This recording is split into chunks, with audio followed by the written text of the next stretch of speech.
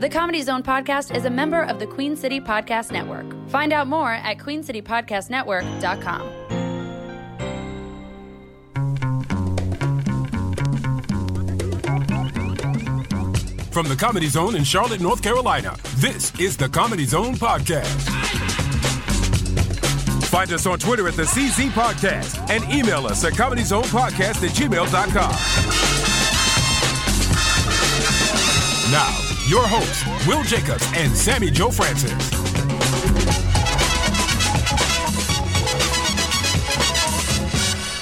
Hey guys, it's Brian. Welcome to the Comedy Zone Podcast. Here's the thing. So again, this week, Will Jacobs, stuff gets in the way. You know, Sammy Joe Francis, stuff in the way. She's on assignment. Will Jacobs is working this weekend. So you're stuck with me again. That's perhaps the bad news. The good news is, though, Tammy Pescatelli is going to join us here in just a moment. We had an opportunity to talk with Tammy. She describes herself as the steel worker of comedy. She is just out there. She's working. She's grinding away. She is making stuff happen, and she is fantastic. We have long been admirers of Tammy Pescatelli's work. It was nice to get her in studio, so you are going to hear that interview in just a few moments here. I do want to apologize for last week. We didn't have a show last week, and that's the first time in 3 years we haven't had a show, and personally it breaks a long streak, like a maybe even like a 10-year long streak for me of missing a show. Usually if all of us have to miss a show, I'm able to put up some sort of like a best of show that has some old content in it, maybe with a little bit of new mixed in. But at the very least, there's a best of show, and I wasn't able to do that last week. And that is my one golden rule of podcasting. If you've been following the show, you know I've been doing this for a while. I have one golden rule of podcasting, and that's just to be there when you say you're going to be there. And we effed that up last week, and I apologize for that. But the good news is, again, we're back with some new content with Tammy Pescatelli, so that's a good thing, right? I have to let you know that there's some cool stuff coming up at the Comedy Zone. You can find out all the dates and details at cltcomedyzone.com. Funny on the Fly is coming up this Sunday, and some other great shows that I don't have in front of me right now, but cltcomedyzone.com. Great stuff coming over the weeks and months ahead at the Comedy Zone. So you can get tickets at cltcomedyzone.com as well. I need to let you know about the Queen City Podcast Network, too. Real quickly, queencitypodcastnetwork.com. We've assembled 5 of Charlotte's best podcasts. You're listening to one of them, so you know it's a sliding scale. But you can find out everything you need about what's going on in Charlotte and around town. You can find out news and current events. The Yelp Charlotte podcast with my good friend Nikki Wolf. That's every other week about all kinds of cool entertainment, food and drink going on around Charlotte. Cheers Charlotte Radio about the beer scene. Creative Loafing's Local Vibes about local music. Just some great shows. Looking to add a couple shows as well over the summer. So the Queen City Podcast Network continues to grow. I need to let you know about the Charlotte podcast. This week, John and Miller met with local artist Kent Youngstrom to learn more about his career and his projects and what's happening in the art community in Charlotte. And also some supportive words from a supportive guy. And Lord knows we could all use a little more support these days. It's some tough sledding these days, so some positive words are certainly much needed. So you can check out the Charlotte podcast with John and Miller and their guest this week, Kent Youngstrom, local artist, Charlotte artist Kent Youngstrom. You can learn more at queencitypodcastnetwork.com. I don't want to take up too much more of your time. I want to thank you guys for supporting us, as always, for continuing to listen to the podcast. We appreciate it. You're the reason we do it, after all. And now I want to send you straight to my interview with a great comedian. We've been wanting to have her on for quite some time, so it was great to finally get her in studio. Here's my time with Tammy Pescatelli. Tammy, hello. How are you? Hey, thank you for having me. Absolutely. Thank you for being here. It is so great to see you. Thank you, Brian. I'm enjoying this. I love that the comedy club has this wonderful room. A lot of comedy clubs don't even have green rooms for comics. This one, not only do we have a beautiful green room, we even have a podcast room. That's right. Well, we're sparing no expense, as you can tell by the bunker. Hey, I'll take it. Comparatively, I have no. I tried to do a podcast. I did like one episode. Yeah. By myself because I don't live in a place where I see a lot of people. I live in a hole in a cave underneath. I'm like Osama. No, I live in Meadville, Pennsylvania. So my son has like this normal life, and then I go get on a plane and go do my comedy stuff. But and my husband's very funny. But there's enough podcasts with my friend Bonnie McFarlane and her husband Rich Voss, and then there's Tom and Christina. So I didn't know what to do with a podcast. So I just talked to myself one day, and I'm like, I don't think. I'm not even interested in listening to myself for a half hour. I think your fans would be interested, though, don't you think? I think that some people enjoyed it. You have to believe in it. You know what I mean? Absolutely. Like, how somebody tells a joke that you can quite clearly know that it's not their own? You have to believe in it. You have to believe in the podcast that you're doing, that someone will, if I had other guests, it'd be great. But just be myself, I'm not good at it. Oh, wow. Well, I'll take the lead in a whole group of people who would disagree with. Well, thank you. Respectfully. How about Well, thank you. Okay. Well, we'll talk afterwards. We'll get you a podcast. You're the opposite of my family, who never believed in anything. They took bets against me when I started comedy. Did they really? Is that Yeah, true? for sure. That's how I did an open mic because I said I had moved. My parents had moved from the Cleveland area. That's where I grew up. When I graduated college, I was supposed to go do an internship in the fall. So I had this time from May until September where I was going to move. I had nothing to do. I broke up with my boyfriend that I'd been with high school and college. So I moved with my parents in Davenport, Iowa. I had no idea, no friends, nothing out there. So I said, they had a comedy club, and I loved comedy. And I said, I'll go over there. I'll be a waitress. I can see stand-up. I'll make a little money. Maybe I'll make a couple friends. Well, 2 weeks into it, a woman came through, and she wasn't that funny.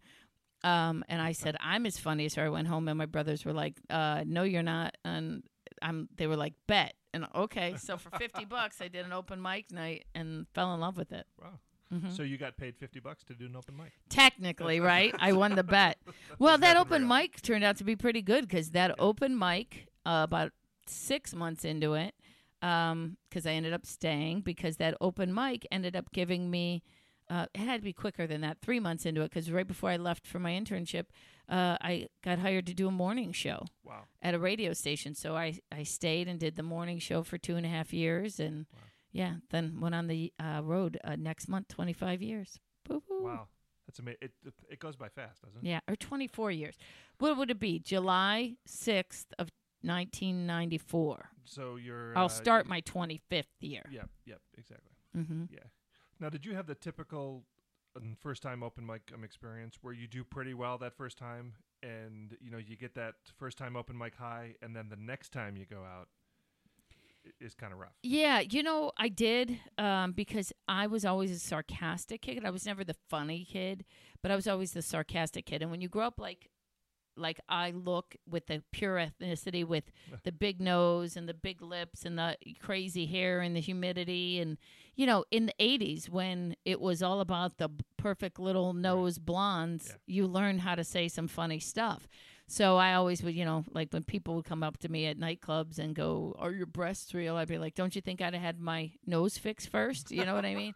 So that was like my first joke, and I didn't realize it was a joke. It was my standard go-to line. So, yeah, I mean, I did okay. I of course, there was always bombing things, but you learn how to tell one or two jokes. Yeah. And it wasn't like now where you see these young alternative comics who are willing to just eat it. If you ate it, they didn't let you back up. It was a very competitive, because this Funny Bone was owned by the owner of the Cleveland Improv. And that guy, his name is Mitch Kutash, owned 14 clubs, 15 clubs. So, like, you wanted to do well because there were real professional comics coming through that would stay over on the Monday night, and that's how I met everybody, I think. Yeah. When did bombing become cool? Like, Did Andy Kaufman kind of start that? But even his bombing wasn't bombing. That was his shtick. You know what I mean? Like, people, it's funny to me when they talk about that kind of bombing. You know, that works when you're already established or not established. Right. It works at either end of the spectrum, whether if you're, you know, a Louis C.K. who would go on with nothing, or if you're an open micer who doesn't have to. But if you're someone like me who's just, I always say I'm like the sixth man off the bench, to use a basketball analogy, you know, who works, who just is a hard worker. I'm the blue collar worker of comedy. You know, you have to do well. You can't bomb. Right. I have to have people make sure that their money that they paid for tickets is worth it to come back another time. So yeah, no, we're not going to be going into explore. I don't care if you think it's, you know, tried or true or hacky, or, you know, I don't steal anybody's stuff, but maybe my topics aren't so unique. Sure. You got to give them what they need. Yeah, absolutely. How has and I know you probably get asked this a lot, but how has comedy changed? Not the business of comedy, but I think the things that you can do on stage for you personally, but also in general. How has comedy changed? It's the weirdest thing, because I think there was a resurgence of comedy for a little bit, and it got exciting, and all these comics came out of the woodwork. Or people who think, you know, say that they're comics or they're humorous, YouTube, whatever the case may be. And now I think you're going to see the comedy things scale back, because the word police is they're calling people out on every single thing. I mean, you can't use an adjective anymore, because you can't tell a joke about lint because someone's grandmother choked on a lint ball. And now what are you saying? If someone has lint, are they dirty? Are you saying that they're a hoarder? What's the matter? Is that a poverty thing? Are you know what I mean? People spin it out of control in the crazy voice in their head on a joke. So only comics who are established, who have a fan base, who know them, are going to be able to make it through this, I think. That's really my conclusion to this. Yeah. Do you know Paul Hooper? I know the name, yes, definitely. He just he tweeted something the other day where an audience member got upset because he referred to in his act, he refers to a donkey as a silly little horse, and apparently somebody got upset that that he referred to a donkey. It is amazing what people, you know, or people will get mad at me because I say that I married the hot kid from the slow class, and I'm like, first of all, it's my husband, okay, so I can describe him in whatever terms I'd like to describe him in, right? Because it's my life and my experience. And he loves it because because I say how good looking he's hot, and he loves that. So he knows that he's not, you know, that obviously they're exaggerations. That's what comedy is. I just tweeted this picture of, I'm not a political comic. I don't talk about politics. I leave that up to all the disgruntled people on Facebook. Right. But there are really great political comics. It's not for me. Okay, yeah. I'm told you. I'm the steel worker of comedy. But there was a picture of Kim Jong-un and Donald Trump shaking hands at the summit, and I said, "What was the summit for? The worst haircuts in the world, right? Silly, silly." People went crazy. It's for peace. Do you hate peace? You want war? What's wrong with you? You don't like Trump? Trump's an idiot. Like they went crazy, and I'm like, what point were we allowed to just joke? Like, they do have bad hair. Let's just stop. Stop. If the Hair Club for Men got mad at me, they're the only people, or Flowbee or Supercuts can get mad at this. Nobody else can get. This is obvious. They have two. And do they happen to know that in North Korea they're only allowed 14 legal haircuts? Right, exactly. I mean, for real, they're only allowed 14. So, and he has the worst, apparently, which he thinks is probably the best. So it's so funny, you know. It's you just can't have a sense of humor over anything anymore. They're going to force a lot of comics to quit. When did you start to notice kind of more of a backlash? Well, I always saw it. Honestly, Jerry Seinfeld got in trouble recently for saying that he wouldn't play colleges anymore, but I saw that even when I aged out of the college system, which is funny because now I'm playing some of these old folks' homes in Florida, these big senior communities, which is great because I can only age into them. So it's very smart business. But I noticed back then, because long before it became liberal and conservatives at war, their minds, what I did notice about college campuses, they were so open to ideas and things, which was amazing, but they lapped themselves with their, like, they were so open that you can't say anything. You know what I mean? And to say lap themselves in Charlotte, people finally get it. Yeah, yeah, right, exactly right. I knew exactly what you meant when you said that. So tell me about what you're working on. You just shot, if I'm not mistaken, a new special. I did. Right, and you did it at your old high school. Yes, I did. How was that? No, not the same building. No, not the same building because they closed that high school because they got a whole bunch of nuclear plant money. But the same little town. I grew up in a town that is about 30 minutes outside of downtown Cleveland. Just regular people, regular jobs. It's been pretty cool because when I was in 10th grade, I said to my guidance counselor, I want to be an actress. And she said, you're from here. You're from Perry. No one from here has ever been on TV. She's like, if you want to be on TV, you're going to have to rob a bank. Right? Which I thought was funny. But she was just like, there's no way that could happen. And it was so funny because it just put a stop sign in front of my dream. So I went to college to have a degree in fashion. And then I thought, all right, so when all this stuff was accomplished and I had my own TV show, I went back there and then I thought, I'm going to film this special here. And if I tell you what I went through to film it there, but I wanted to go back just to not only show her and, this is my dream, but I wanted to inspire some of the other kids. So I took a bunch of kids from high school and had them work alongside with my crew. So not only did I put the whole I'm on TV, I put the whole town on TV, and now these kids, if they want to do this, they're graduating from college or high school with an IMDb credit, So I did not only for me, but, it's just a crazy thing. Yeah. Now, first of all, was that horrible guidance counselor still around? No, she was dead, which I cried about, and people thought, they're like, I'm so sorry. And I'm like, that's not why I'm crying.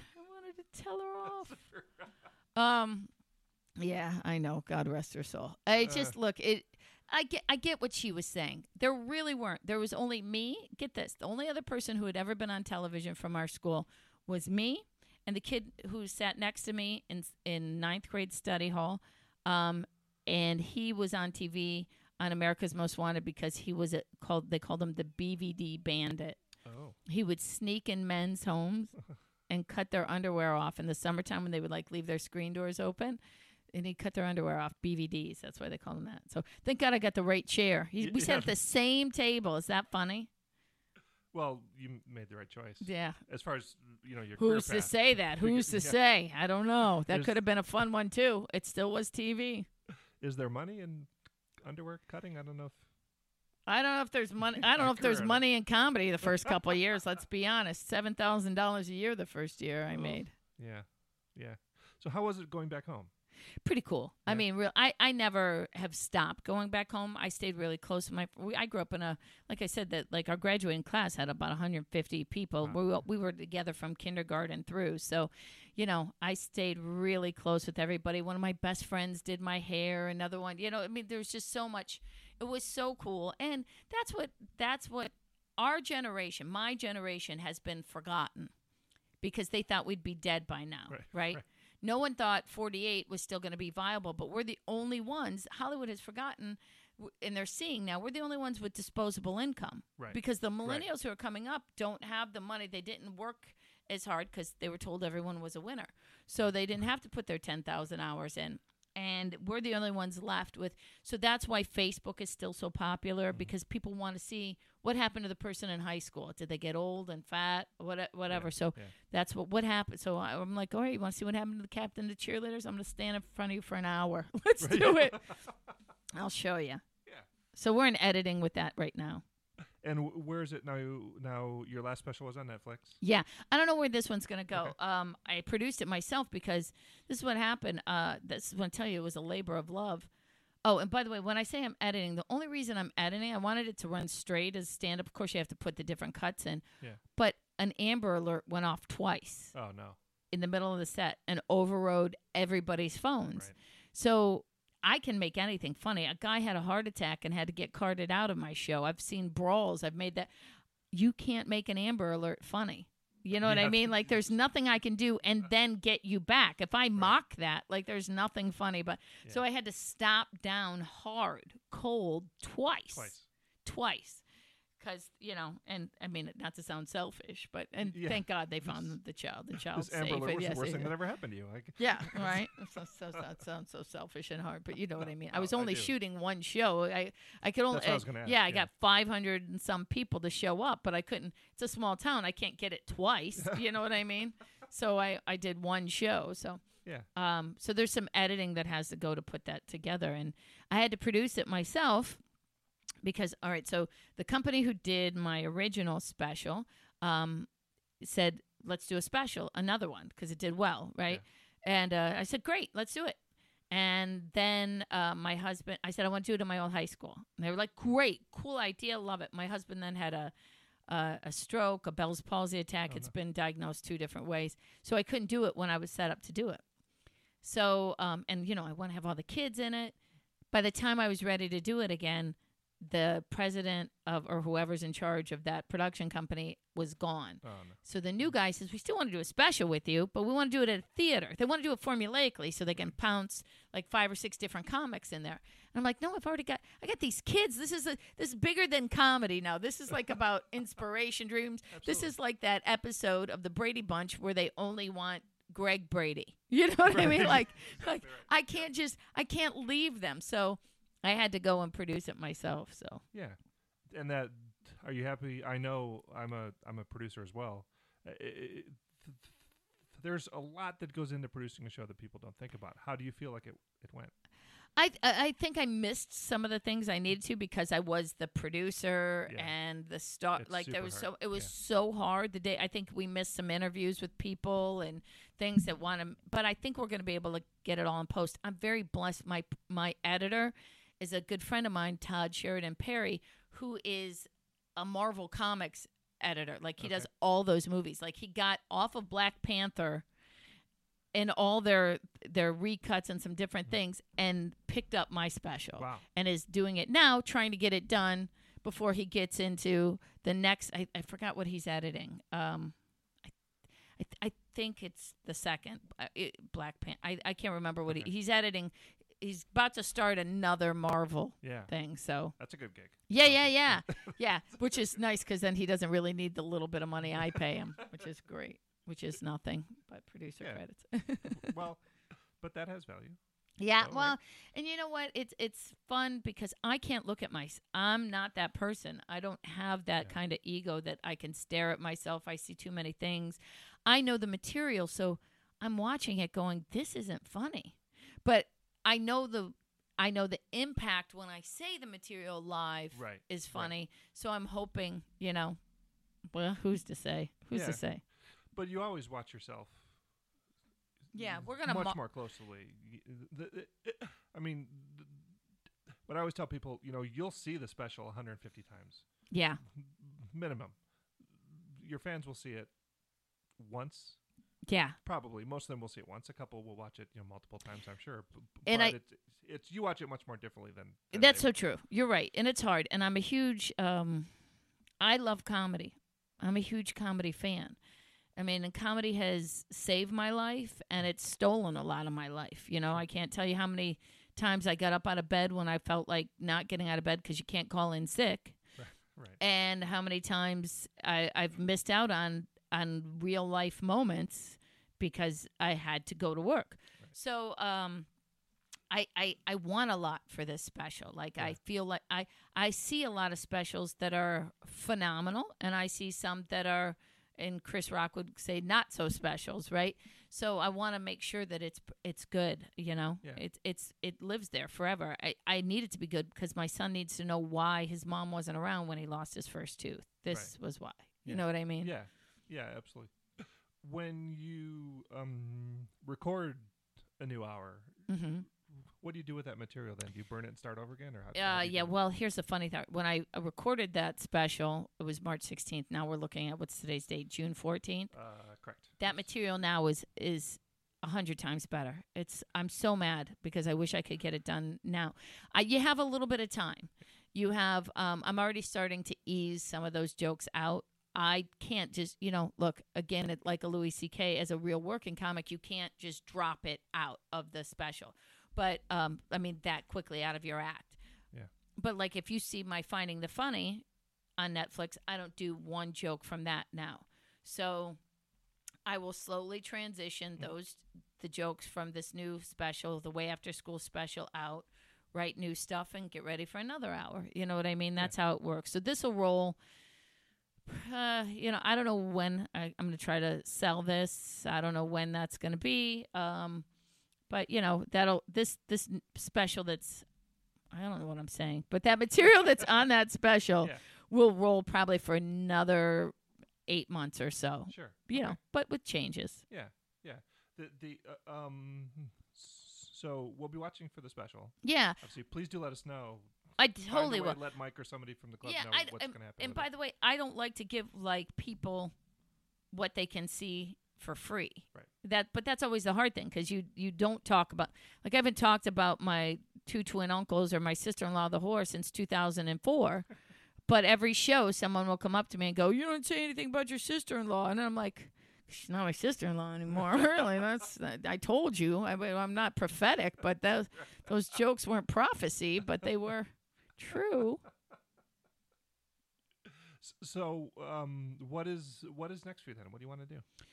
Sell this special. I think that's the cool thing. I'm talking about going on a big theater tour with some comics that I respect. I love, like, the Jackie Flynn and Jimmy Schubert and Steve White. We just had our first almost conference call, because some of them didn't call in, with Rory Rosegarden.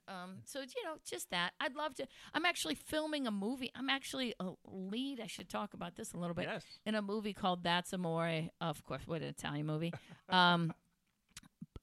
Shooting in July for the first time ever. I've never been a lead in anything, and I don't even know if I'm good enough to be a lead, but we'll see. It's a low budget one, so I'm at least low budget lead. That's awesome. Level. That's great. So you're shooting that, you said, in July. Yeah, in July. Okay.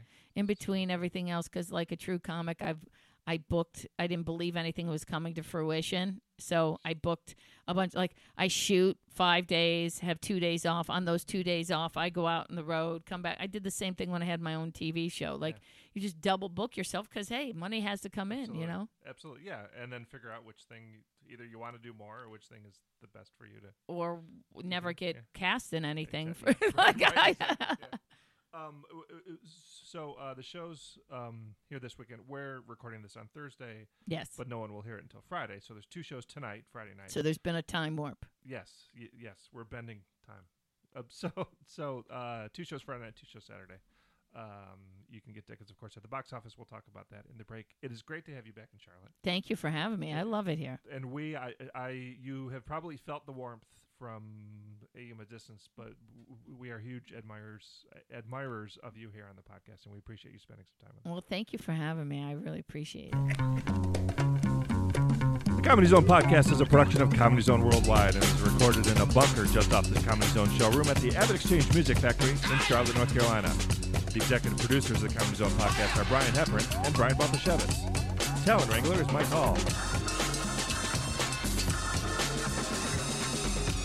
Original music composed and performed by John McKeever.